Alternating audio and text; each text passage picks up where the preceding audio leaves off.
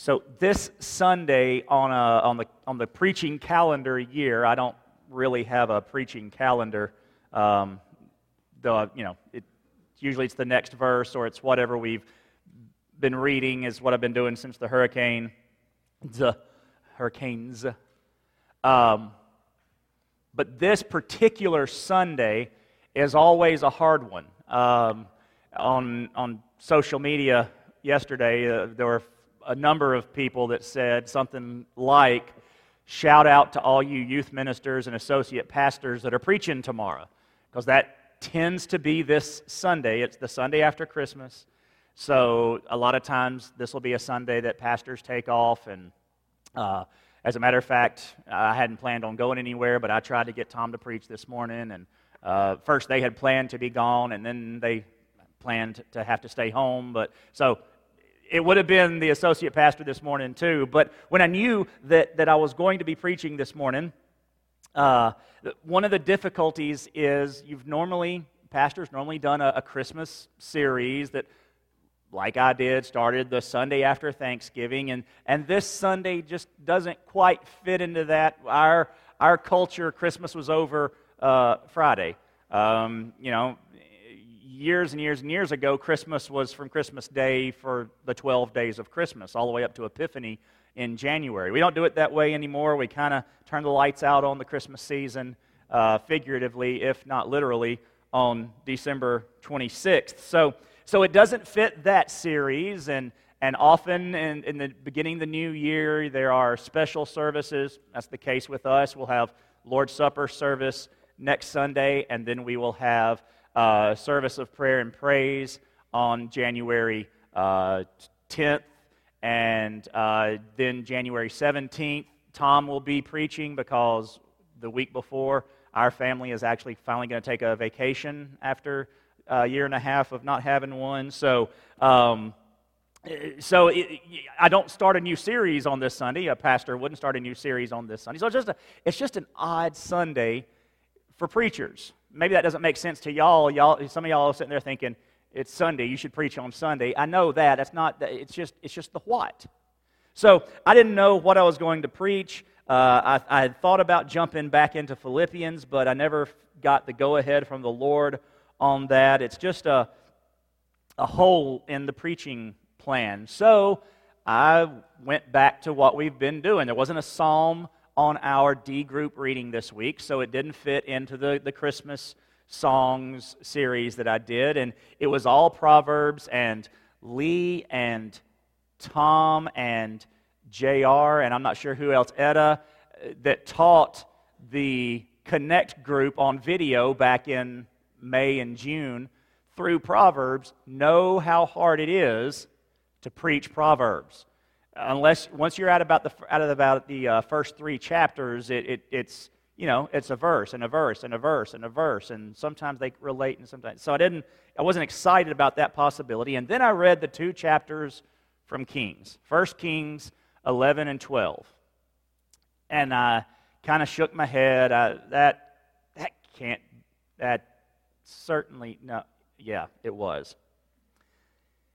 Because the interesting thing about this passage, and turn there if you haven't, 1 Kings 11 and 12, is that between chapter 11 and chapter 12 is a major ending, a major break, an ending and a beginning. What began in at least as far back as Genesis 12 with the promise to Abraham of a great nation, but we could really take it all the way back to Genesis 1. That promise, the storyline that has been being developed and growing throughout Scripture up to 1 Kings chapter 11 has ended. It's done. The promise to Abraham of a great nation and filling the promised land, has come to an end. The promise is still there, but the people have not been faithful.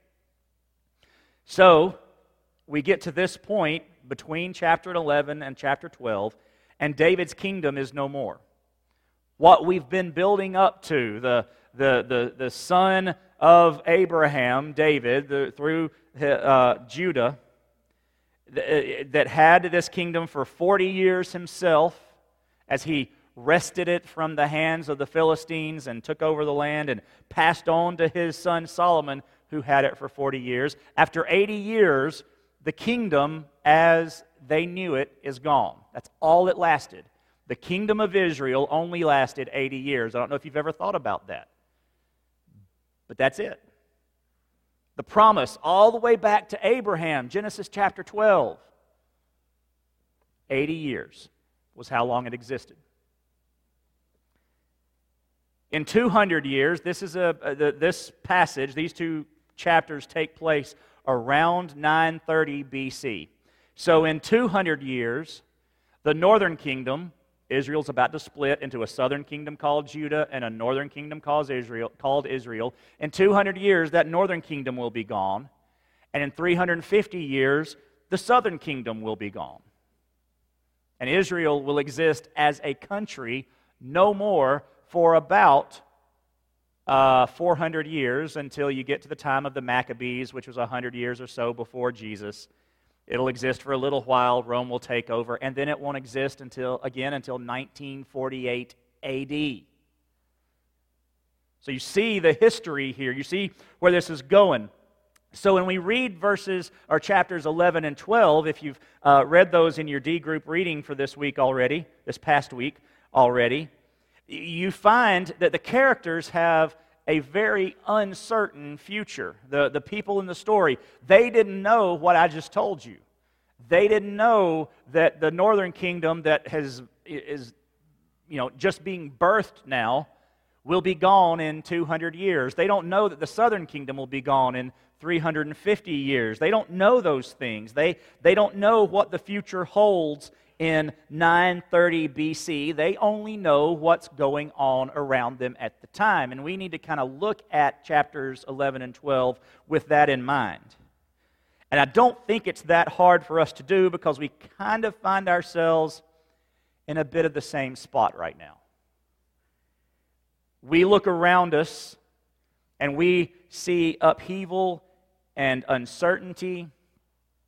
We don't know what the next chapter holds for us. We don't know what the U.S., what Louisiana, what Sulphur, what First Baptist Church will look like in 200 or 350 years. We don't know what decisions we make today, because that's really what we're looking at in these two chapters. What decisions we make today can actually, or how they can actually affect what happens in 200 or 350 years to our church, to our area. But 1 Kings 11 and 12 show us, really chapter 11 shows us the decisions that lead up to the split, and then chapter 12 shows us the resulting split and how the next, I wouldn't say chapter, this would be the next book, the next epoch in the history of Israel, the history of God's kingdom on earth, God's people rather, begins. So we look at chapter 11 first. We see a time of problems, right? We're just going to work through these two chapters, looking at particular sections, particular verses, and getting a grasp of what's going on. Let me tell you what I'm not doing this morning. Just as I didn't in the Psalms, I'm not making a one-to-one correlation between what is going on with Israel and what is going on here in Sulphur or our country or the world. I'm not doing that. It doesn't work out that way. It's never the intention of the Old Testament anyway, so we don't want to try to force Scripture to fit what's happening.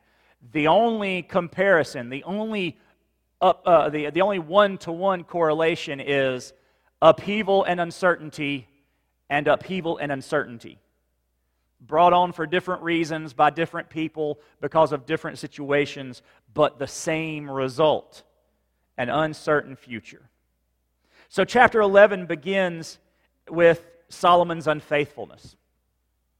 And let me also say it's an interesting, when I read those 2 chapters, when you get to the end of chapter 12, there's no resolution. I don't want to call anybody out, so in your heart, raise your hand if you've already read this. Don't do it in real life, just in your heart. Raise your hand if you've already read this. And if you have, you've gotten to the end of chapter 12, and you find that there's no conclusion, there's no and everything, and they lived happily ever after.